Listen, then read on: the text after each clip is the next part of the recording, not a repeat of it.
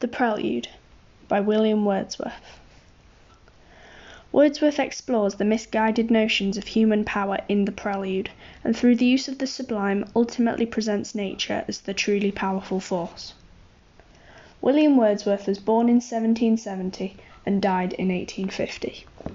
He had troubled family relationships.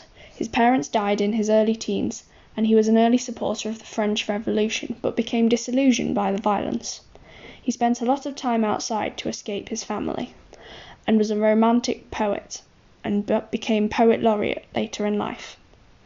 The theme of the poem presents the views of man, nature, and society, which is a direct quote from him about what the poem was about when interviewed.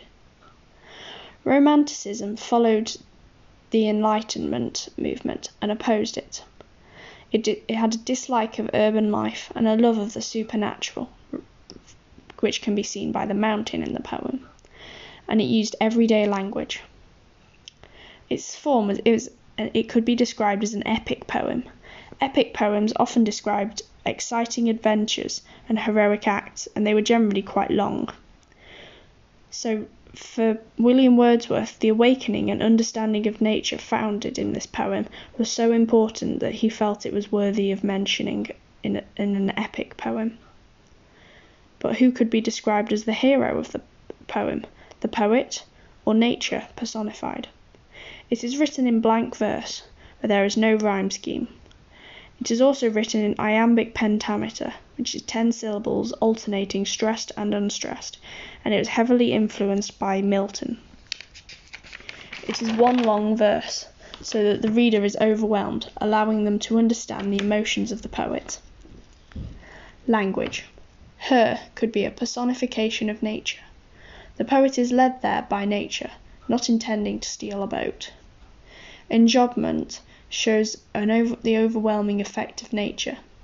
The poet is unable to order their thoughts. Stealth has connotations of sneaky and sly, implying that they knew it was a morally wrong action. Here man is presented as selfish with no thought of consequences.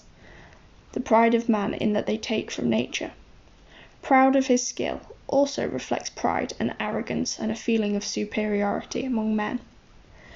And circles glittering, sparkling light is positive language, with a celestial, supernatural quality, which links to romanticism, and leads to a contrast later in the poem.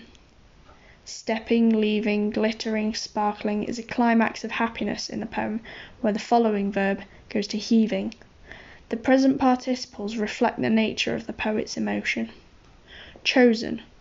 When the poet chooses the boat, chooses the whatever they were choosing, I've forgotten to be honest. They feel in complete control, and utmost boundary is the end point that they see. They wrongly assume that it's nature's limit, hinting that nature is greater, and the poet misplaces his self-pride. There is more to the world than he perceives, and realizes subsequently the insignificance of man compared to nature. Nature has led him to realize this, so it could be argued that nature has a positive redemptive impact on mankind. Elphin Pinus is how the boat that he has taken is described. Here it has taken on a mythical nature, which is key to romantic and epic poetry.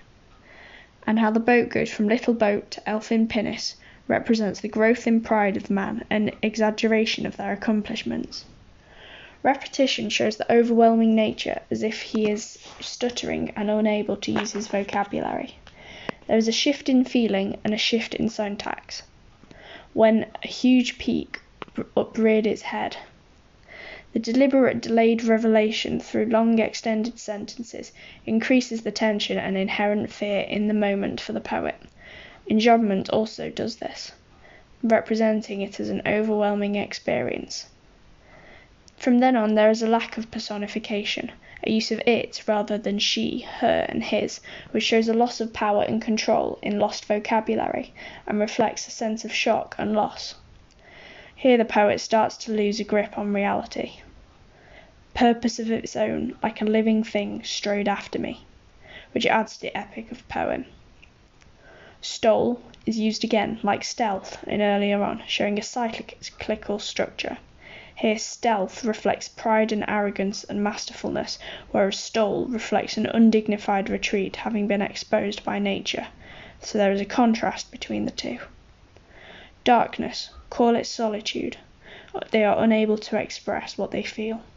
No. Repetition makes us aware that the poet realizes there is so much more that he doesn't understand, and he can only explain what isn't happening, and is forced to reflect on what he thought he knew. They also realize that nature is so much more than the earlier pretty pastoral imagery, and man and society are condemned as proud and arrogant, and nature is presented as powerful, with control over mankind.